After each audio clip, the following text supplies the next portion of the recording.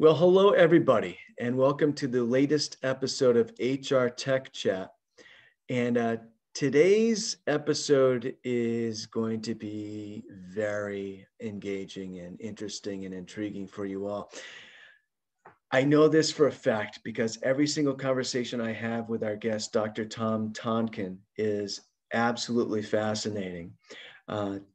Tom is the CEO of the Conservatory Group, and he and I are both alumni, I guess. We worked on the same team of Cornerstone On Demand, that's where we first began to have our occasional deep discussions around human capital management, all this kind of stuff. Tom has a pretty interesting background and welcome to the chat, Tom. Thank you for joining us. If you want to share with the viewers a little bit more about your background, just so we all know where you're coming from, and then we can get into some of the stuff we want to talk about. Yeah, that's excellent, Brent. And I appreciate you taking the time. And yes, you would think after all those conversations you and I had that we would have, the world would just be a better place because we talked about those things. I like to consider myself what I call a recovering executive. The times that we have spent in corporate America has taught me a lot of things. I am an academic as well, and I've gotten to be a point where I've sort of dabbled in all sorts of things. I think probably the most interesting part about my background, because again, people could Google and find me LinkedIn and other places, so I won't go down that path, but it really has been around trying to understand people's behavior and why those behaviors occurred. And though that sounds like a broad topic, it really isn't once you start instantiating. And again, you and I are going to have this conversation as it develops. You know, not only my academic, but also my professional background has been around that. And that's been instantiated in sales, in learning and development, as well as diversity, equity, and inclusion. And so that's always been my fascination, is around what makes us tick, what's the behavior, and how can we become better versions of ourselves. Interesting. Yeah. And let's talk about that a little bit. Diversity, equity, and inclusion, because it is front and center in HCM these days, and there's a lot of really interesting stuff happening around it. Excuse me, my contact is bothering me. Okay, it's better now. And I don't want to get let the horse out of the barn. I want to let you let the horse out of the barn here. But we've had some very interesting conversations around DE&I, and around how technology can help with that, but also around ideas around of empathy and versus authenticity and all these sorts of things. And people are using some of these words, well-intentioned, but not exactly accurately. And I'll let you elaborate a little bit on that. Yeah, I think it's fair to start with a sort of giving ourselves a running start as to how someone of my social position ended up in this sort of diversity and inclusion space. It was never really my intention, honestly, to get into this. I started many years ago, both in a professional and an academic trail. And I started looking at cultures. That's really where this whole thing really emanated for me, doing a lot of research in the different cultures of the world. And I landed in the gaps in gender equality. And that just became fascinating to me, and very, very academic perspective. I found myself at one point, 2012, speaking in front of many women at a leadership conference about diversity and inclusion. And I have to admit to you and the listeners is that was probably one of my more intimidating presentations I've ever had as a man. And because of that presentation, I then moved on in 2000, I think it was 13 or 14, to present to the first annual International Leadership Association for Women in Silmar, California. And I spoke in front, again, to many women, over 400. And the whole concept really not only fascinated me as a academic, but it also fascinated me and arguably made me angry about the inequalities that occurred on not only gender, but as I dove into it, race, creed, religion, sexual orientation, and then as you and I will talk, neurodiversity, and all of these different pockets. And so I continue to dive into that research more so. And the next thing you know, I'm blogging, I'm writing. I am part of startups in the technology industry that are trying to solve this problem. And I think, you know, that's the basis for why you and I are having this conversation today is this thing started probably 15 years ago for me. And here we are. And so, again, I'm going to thank you for giving me another platform to have this conversation, because I think not only is it important from an HR tech perspective, but I also think it's important from a societal perspective. Yeah. Well, it is. And there's so many paths we could go down right now. But let me ask you, coming out of those sort of initial experiences, those seminal experiences that you had in the space where you found yourself sort of, it sounds like you fell into it a little bit, you know, and you found yourself speaking in front of that women's conference, and then returning, I believe, the next year. And what is so we understand sort of the events that have shaped your understanding of DE&I.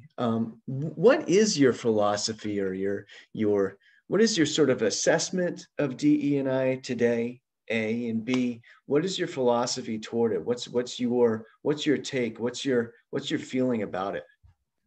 Well, I think they're my goodness, that alone, right? It's going to consume a lot of our time. But I would say that it's a real problem. I think first and foremost, you know, I think there's a lot of trends where people will say some of these are myths or that. No, there's plenty of strong research that would suggest that if you take a look at all the minorities, that there is a problem.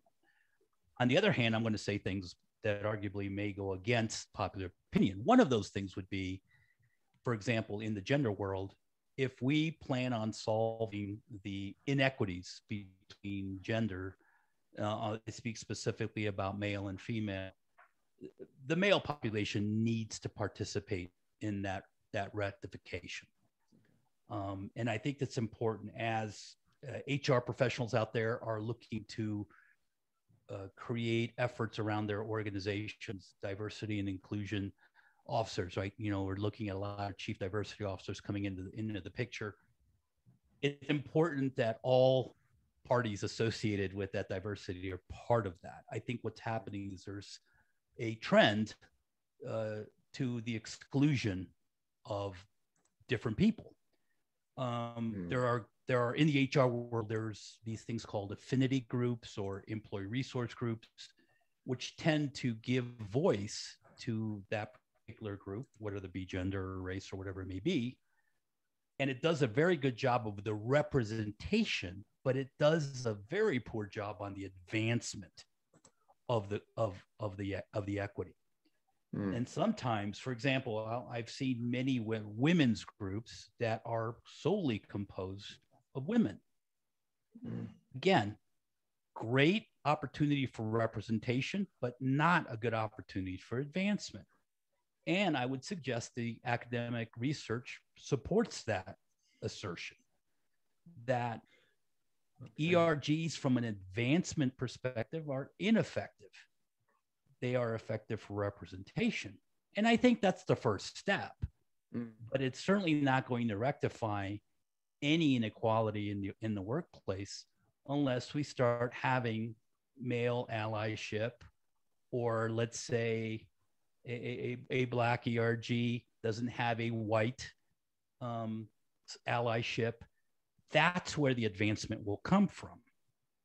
And I'm not necessarily sure that that message is resonating in the workplace just yet. That's interesting. That's really interesting because, and there's also some, there's some camaraderie that occurs when you have, exclusively women's group or exclusively men's group, right? There's some of that camaraderie that occurs too. It's positive, right?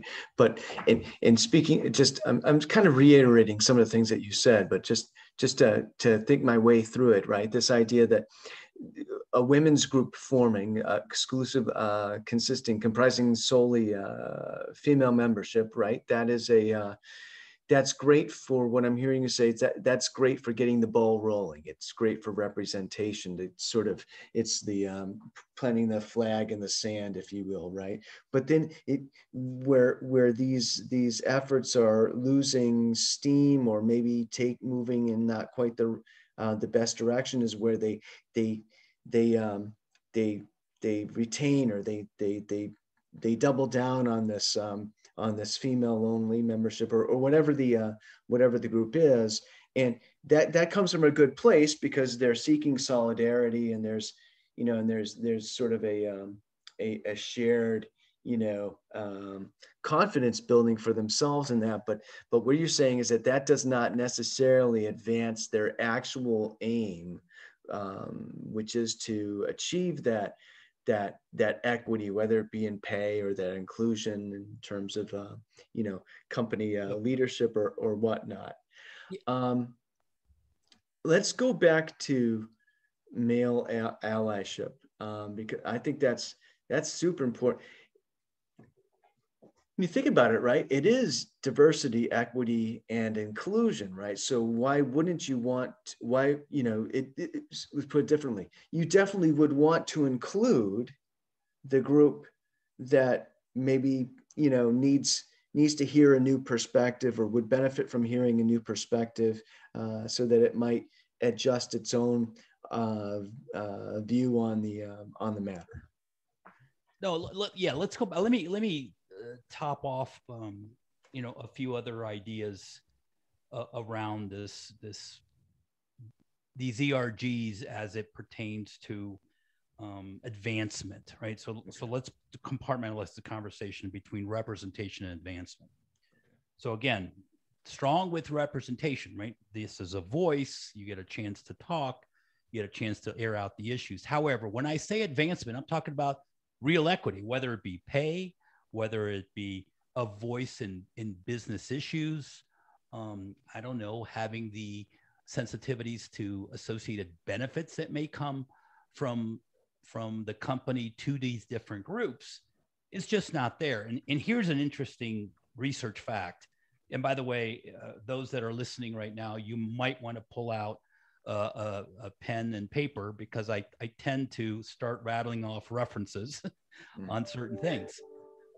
One of the issues around resource groups is that it appears that when we talk about it, the problem is solved. And it sounds, arguably it sounds ridiculous, but it's true from a research perspective. When we talk about it, it sounds like we've, that's a very interesting book. That's not necessarily DE&I, but it speaks to this. It's a book called The Knowing Doing Gap by Jeffrey Pfeffer and Robert Sutton. And the idea, there's a gap between what we know we need to do and what we actually do. And one of the issues, there's 5 issues in the book, and one of the issues talks about this. Talking sounds a lot like doing. And when we start putting out ERGs or affinity groups and talking about the issue, it appears as if that advancement is taking place, when in reality, it just isn't. There's other research out there that would actually corroborate that point. For example, there has been everything from formal to informal research that would have a before and an after employee resource groups. So before ERG is created, give me your sentiment on whether or not your company is inclusive, and usually the scores are very low.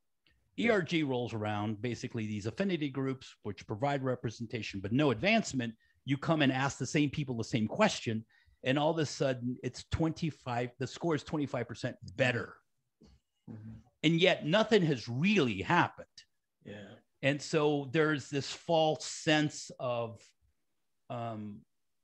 advancement when there really isn't. Another book that's interesting to look at, or more of a theory, is Edgar Schein's organizational culture theory.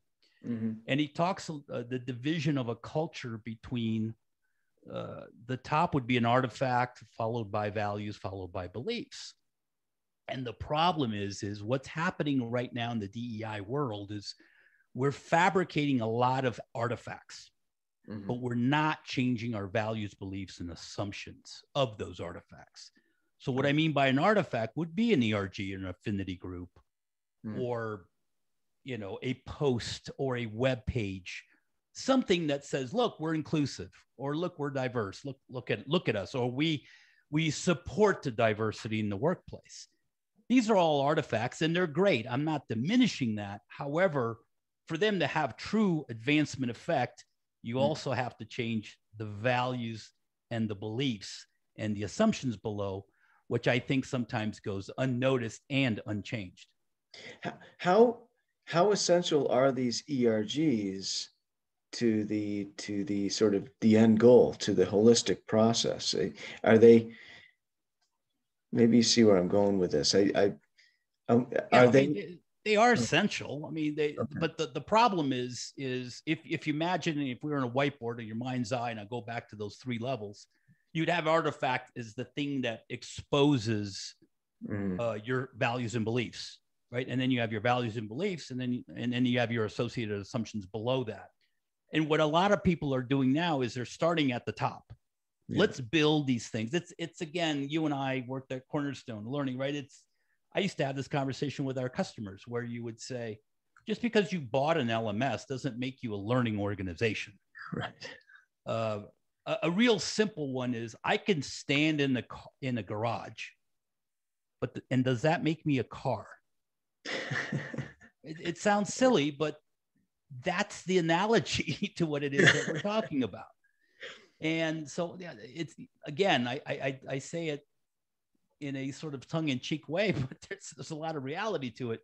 The values, beliefs, and assumptions have to change. So my advice to everyone out there is really has to start at the bottom. What are your assumptions about values, about equity?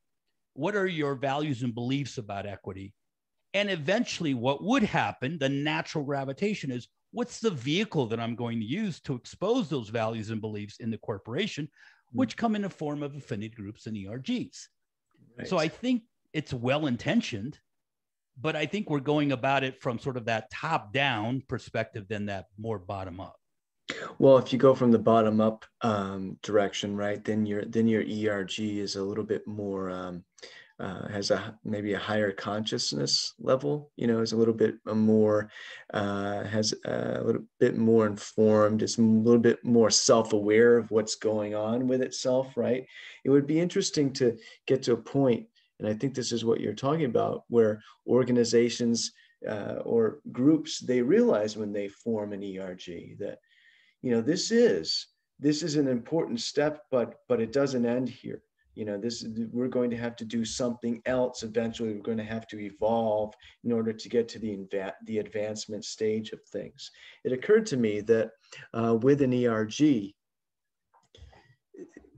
it is essential, not just for the representation part of it, but also not just to establish that representation, but it's also probably essential for to buoy the confidence and the positivity in the group that's looking to make the change in the organization itself. You yourself said that, you know, after an ERG is formed, you survey that, or you poll that same organization, it feels that, you know, diversity has been solved, or that it's better, right? And it isn't actually, but maybe it is a little bit, but on a sort of an attitudinal in an attitudinal way, right? They've made that step. It seems to me that positive feeling, shared feeling in the group is absolutely essential to moving to the next step. And the idea is to educate organizations and groups that there is a next step that is beyond the ERG, that has to look a lot different. You know, as a formation of any group or any program, you obviously should have goals and metrics and ways to measure it. And I think sometimes, again, I think we're sort of harping on the ERG, but use that term as that artifact of whatever it might be exposing in your organization as the goal itself. Like, let's form one. Let's get all of the people that are the minority in whatever the ERG group is focused on. And that's the goal, is attendance and discussion. And hey, that's all great, but that can't be the goal, right? That's what I would call the leading indicators to eventually what would be a lagging indicator when we do see equity in pay, when we do see opportunity for those in a corporate world that are minorities. Until those numbers change, I don't think we've solved the problem yet. And you got to go back to the ERGs, the affinity groups, or whatever that artifact is, and see how useful it is. What are the next steps? Is there sort of are there some best practices here? You know, we talked a little bit about it, about including some of the so for women's equality, for instance, equity and gender equity, for instance, right? Gender equity.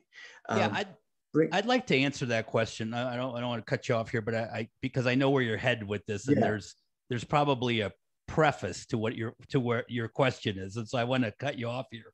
Yeah, so, that there's a best practice versus it looks different everywhere. Correct. And so let's talk a little bit about the acronym. Yeah. So it wasn't too long ago when it was D&I, diversity and inclusion, and then it became DE&I, and now it's DEI and B, belonging. Yeah. And I think I want to have a little conversation about that, so then I can answer your question. Yeah. So the way this all started was D&I. Those are the two things that an organization is responsible for. I need to be diverse and I need to be inclusive. In layman's term is diversity, you get invited to the party. Inclusion, you get invited to dance. Yeah. So these are organizational processes and structures in place. Everything from recruiting to performance management to all of the talent management phases. What's happened is an organization can do all of that and still leave the people in the company empty and actually not realizing the goal. And the goal, by the way, is equity and belonging. Right. So D&I are the organizational contributing factors. E and B are the way those minorities feel and are treated. Yeah. And so there's still that disconnect between those two things. So when you come out with a plan, the question is organization, leadership, whatever you're talking to. Yes, diversity and inclusion. It's your responsibility to start. However, the implementation or the how has to connect to those feel like they have equity or equality and they feel like they belong. Mm-hmm. You know, I mean, again, some of this stuff, I always bring it down to some common denominator, right? You can get invited to the party when you're a teenager but all the cool kids are in the corner, right? And all the nerds are like, wallflowers, which, by the way, I sympathize because I was one of those nerds. And so, yeah, I got invited, but boy, I didn't feel belonging, nor did I feel like I had any kind of equality with the cool kids. I have one up on you. I had to crash those parties, but it's just no, no, no. Yeah, it was, yeah. Yeah, yeah, yeah. So what's interesting here is uh, it's interesting to see that the acronym evolving with our under sort of our collective understanding of what this really is about, right? And I like which is I was trying to figure out. I don't think there's really a rhyme or reason around. It's not like it was diversity, and then once you have when you have diversity, then the end goal of diversity is equity, because the end goal of diversity is also inclusion and belonging. But the end goal of inclusion is also equity and belonging. It's interesting. Um, Neurodiversity, though. I want to make sure that we hit on neurodiversity, because that to me is a really interesting sort of frontier of thinking around what diversity is. To me, as important as diversity is in terms of skin color and ethnicity and all that sort of thing, that's very important. But to me, we really start to get to the nut of what true diversity is when we talk about neurodiversity. Yeah, let's dive into that, because that's my latest research passion and understanding. Is So I did all of this stuff back when it was not cool, if I may say so. Yeah. When everyone kind of thought that diversity inclusion was just going to happen because we're all good people, and it just didn't. I mean, I'm not stating any surprises here. And then what happened was a lot of people became vocal. A lot of obviously the social issues manifested themselves through the multiple racial unrest that we've had in this country. And what happened is you had ethnic and racial people speak out and be very vocal, and you had sexual orientation issues, and you had gender issues, right? All of these parades and these efforts became very vocal and became very apparent to everybody in the world, and actions being taken. Meanwhile, there's a very interesting group that we're leaving out, which is those that are what is called neurodiverse. Neurodiverse are people that are on the autistic spectrum. I basically am talking about those that have Asperger's, that are highly functional, but they have this condition, and the condition looks a lot like social awkwardness and the inability to express themselves, and very hidden and introverted in all that they do, which goes completely against everything that makes diversity inclusion alive, which is having your own voice in parades and all this other stuff. So I felt compelled to say, look, there's a lot of people now in diversity inclusion that have jumped on that. A lot of people that are getting it right or getting it wrong, or they're working through it. I got to tell you, as a thought leader in this space, I'm allowing all that sort of to happen. And no one needs another log in the fire from me on that one. Yeah. I'm spending my time on neurodiversity and exploring that and trying to find what we can do to help those in that spectrum. I'll give you a fascinating and very sad statistic. 74% of the people we know in the autistic spectrum world are unemployed. I'll just let that number sit with you and your listeners. Imagine if I were to say that about any other group on the planet. We would be outraged. And yet, here we are. And why is that? Well, I'm going to tell you. Our world is built in what's called a neurotypical world. There are expectations that we have of people in social and professional settings that go against every neurodiverse person, and therefore they can't fit. I equate a neurodiverse person sitting in a collaborative meeting similar to a person in a wheelchair looking at a set of steps. It's just like, how do I manage and navigate that? Well, we certainly would never allow a physically disabled person not to be able to conquer those steps, whether ramps or elevators or whatever it might be. And yet we're expecting neurodiverse people to collaborate and speak up and speak their mind and all this, which is completely against that. And somehow that behavior appears as if they're disengaged, they don't understand what's going on. And we somehow slot them lower in the chain than we would anybody else. So that gives you a perspective of what it is, you know, the issue that we currently have with that group. It's interesting. I know it's just a slight tangent, but it's super interesting to me that with neurodiverse people, that we assume we assume that they are or that they are fully capable. Like we assume that, and you can't see inside their head, and we don't realize that, you know, they are, you know, they have challenges, but they also have, and I want to make sure we cover this too. There was a very interesting corporate case study around this that was done, but that that they just think differently, and that we should be adapting how we do things to, or we should be flexible so we can flex to what they do, so that they can be as helpful as possible, which we actually need. When speaking about more conventional, like traditional diversity, right? It's, you know, the issue has been people sort of making judgments about others based on how they look or who they are, and not realizing that they are potentially exactly like us, right? So it's the inverse. It's very interesting. That's why I think neurodiversity is so. That's why it's so fascinating to me, and why I think it really gets to. It's a full circle, real sort of deep dive into diversity.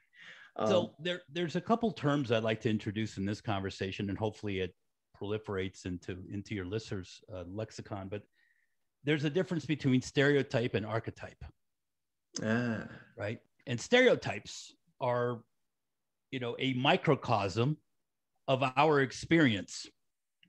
And some of the stereotype traits are obviously true, but a lot of them aren't. And usually stereotypes are also, it's just a way for our brain to compartmentalize and make it easy for us to categorize our experiences in the world. Archetypes, on the other sense, is our set of components that help us build up into an instantiation of an individual. And so think of stereotypes as sort of that top-down generalization.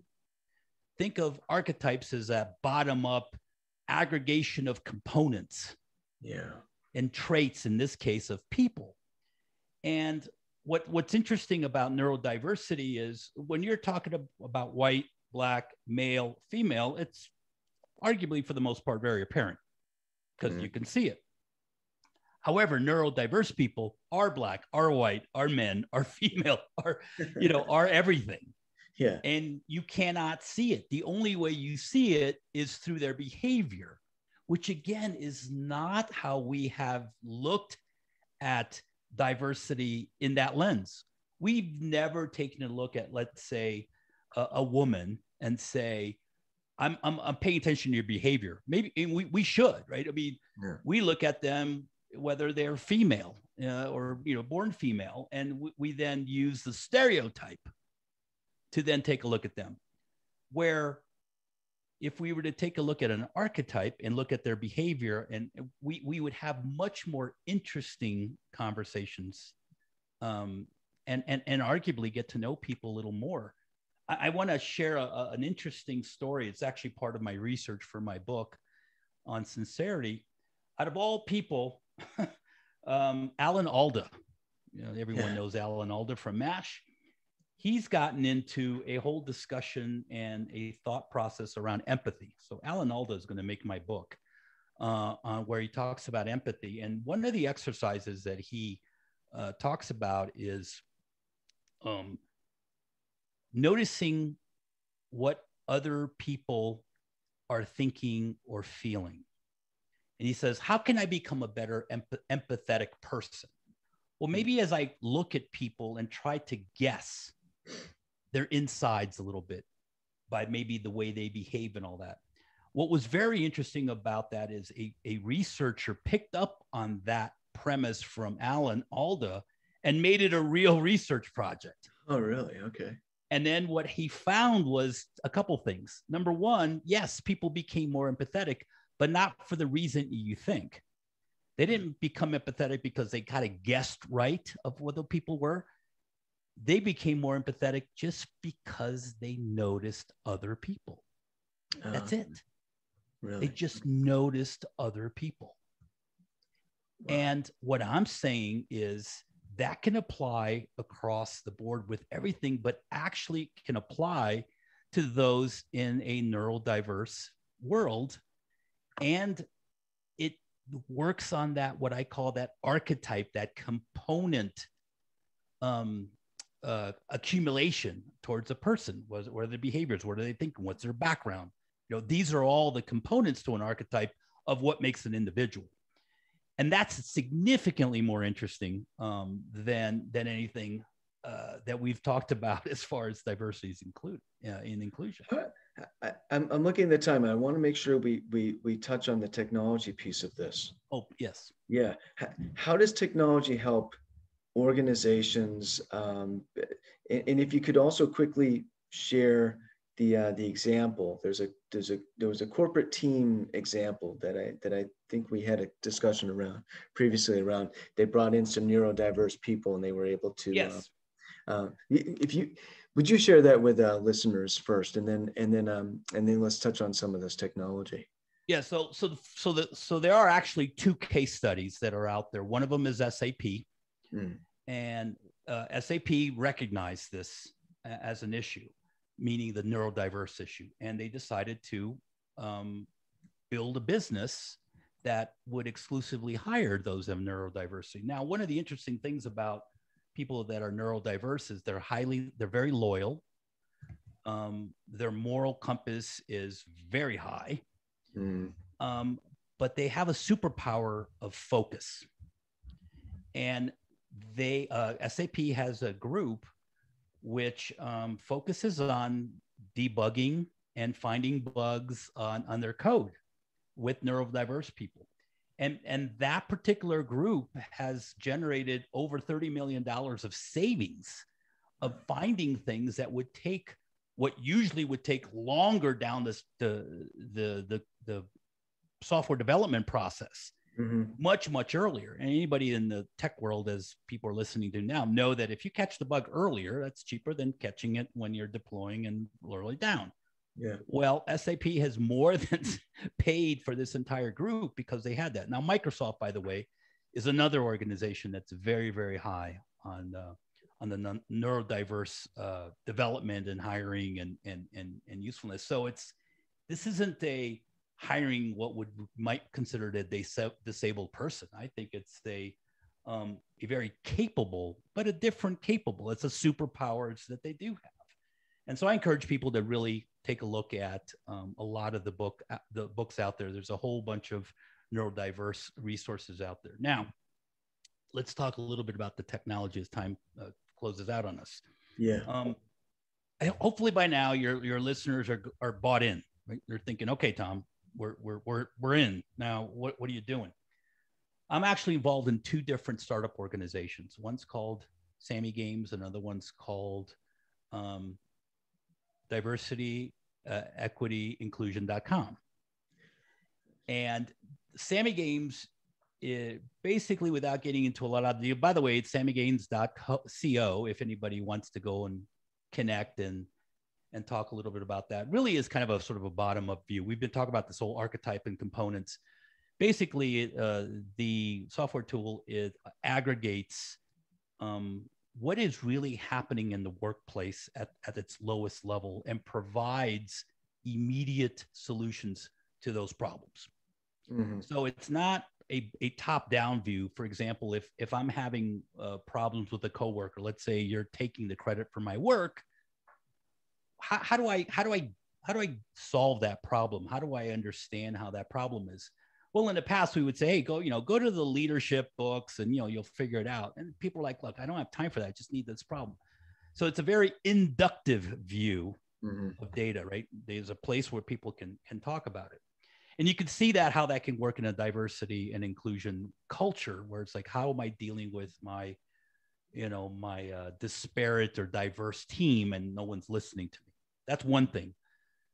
Diversity, equityinclusion.com, which really supports a product called DEInamics, which is a diversity and equity inclusion assessment tool, is sort of the other end of the spectrum. It's like, where are you as a company, as a person?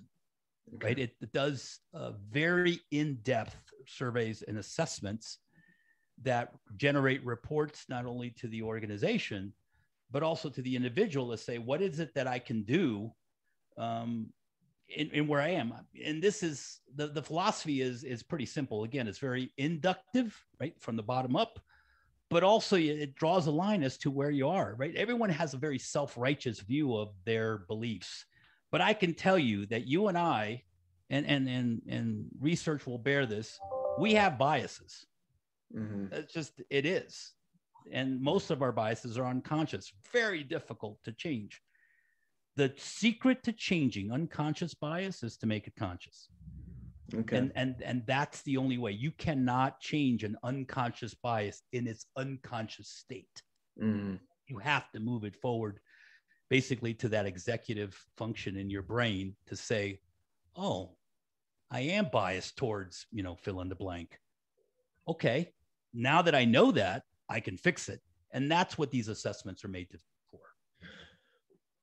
We can go another 5 minutes or so. And because I want to ask you a couple of follow-up questions around the technology here, because I think this is super important for HCM, for talent, right?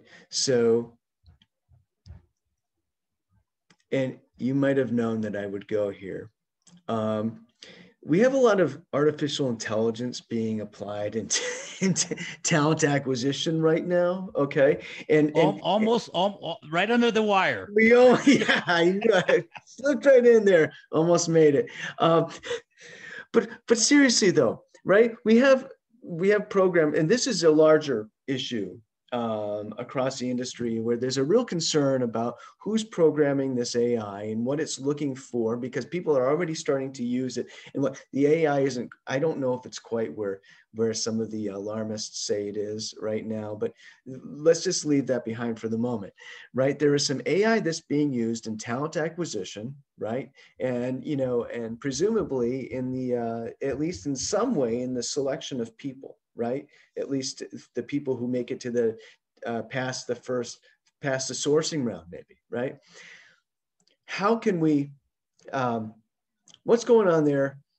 I'm kind of answering the question. I'm just looking for your take on this, or your reaction, right? I mean, I think that some of this neurodiversity conversation needs to make its way into the programming of these algorithms. Here's the issue I have currently with AI. Like technology, far be it from me to suggest that AI is not going to get there, but I don't think AI is there now for this issue. And let me tell you why. So the fact is that AI needs to be programmed, and they're programmed by people that have unconscious bias.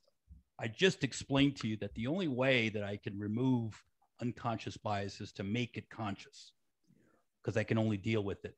If I'm a programmer and I'm not dealing with my own, all I'm going to do is I'm just going to transfer that unconscious bias into the software.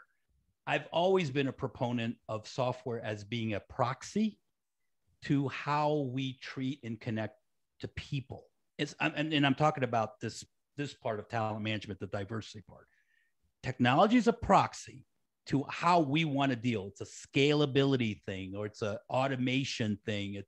It's a calculative thing, right? It's making us better and faster.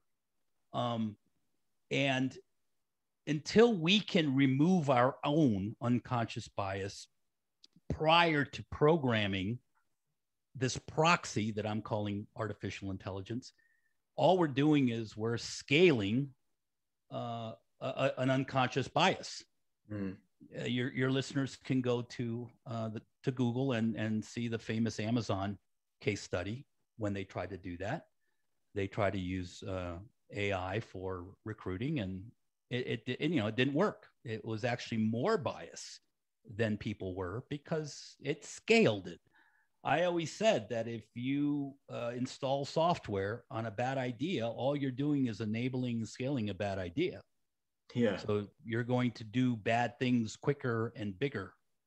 So you have to make sure that your ideas are correct before you enable and scale them through software. Yeah, scaling that narrow perspective, unconscious perspective, that group in aggregate programmers, programmers typically are a certain kind of, they have a certain sort of temperament and attitude, right? So that's, it's something to think about. And here's another neuroscience view of things. So I'm going to use these numbers loosely, but you get the idea. So when we're conscious, we're getting about 136 pieces of information at us that we're consciously picking up. Temperature of the room, lighting, word sounds. Our unconscious brain is picking up about 2 million pieces of information at that same time. We use those 2 million pieces of information to inform us about our environment and the people we interact with. To think that we can somehow program 2 million pieces of information that we don't even know what it is seems a far-fetched proposition. Again, will we get there someday? Oh, I absolutely do. But that's the problem what we're faced with right now. Yeah, it's a huge challenge. Huge challenge. Great stuff, Tom.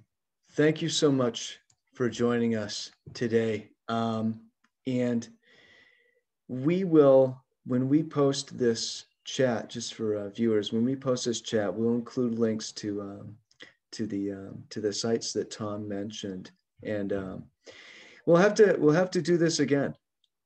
Oh, well, we often do. We just need to hit the record button. Isn't that right? That's right. That's right. That's right. The world's a better place when Brent and I talk. They just don't know it. That's right. That's right. We gotta get out of our shell. Thanks so much, Tom. Have a wonderful weekend. Thank you. Thanks for the time, and goodbye, everybody. Absolutely. Take care. Bye-bye.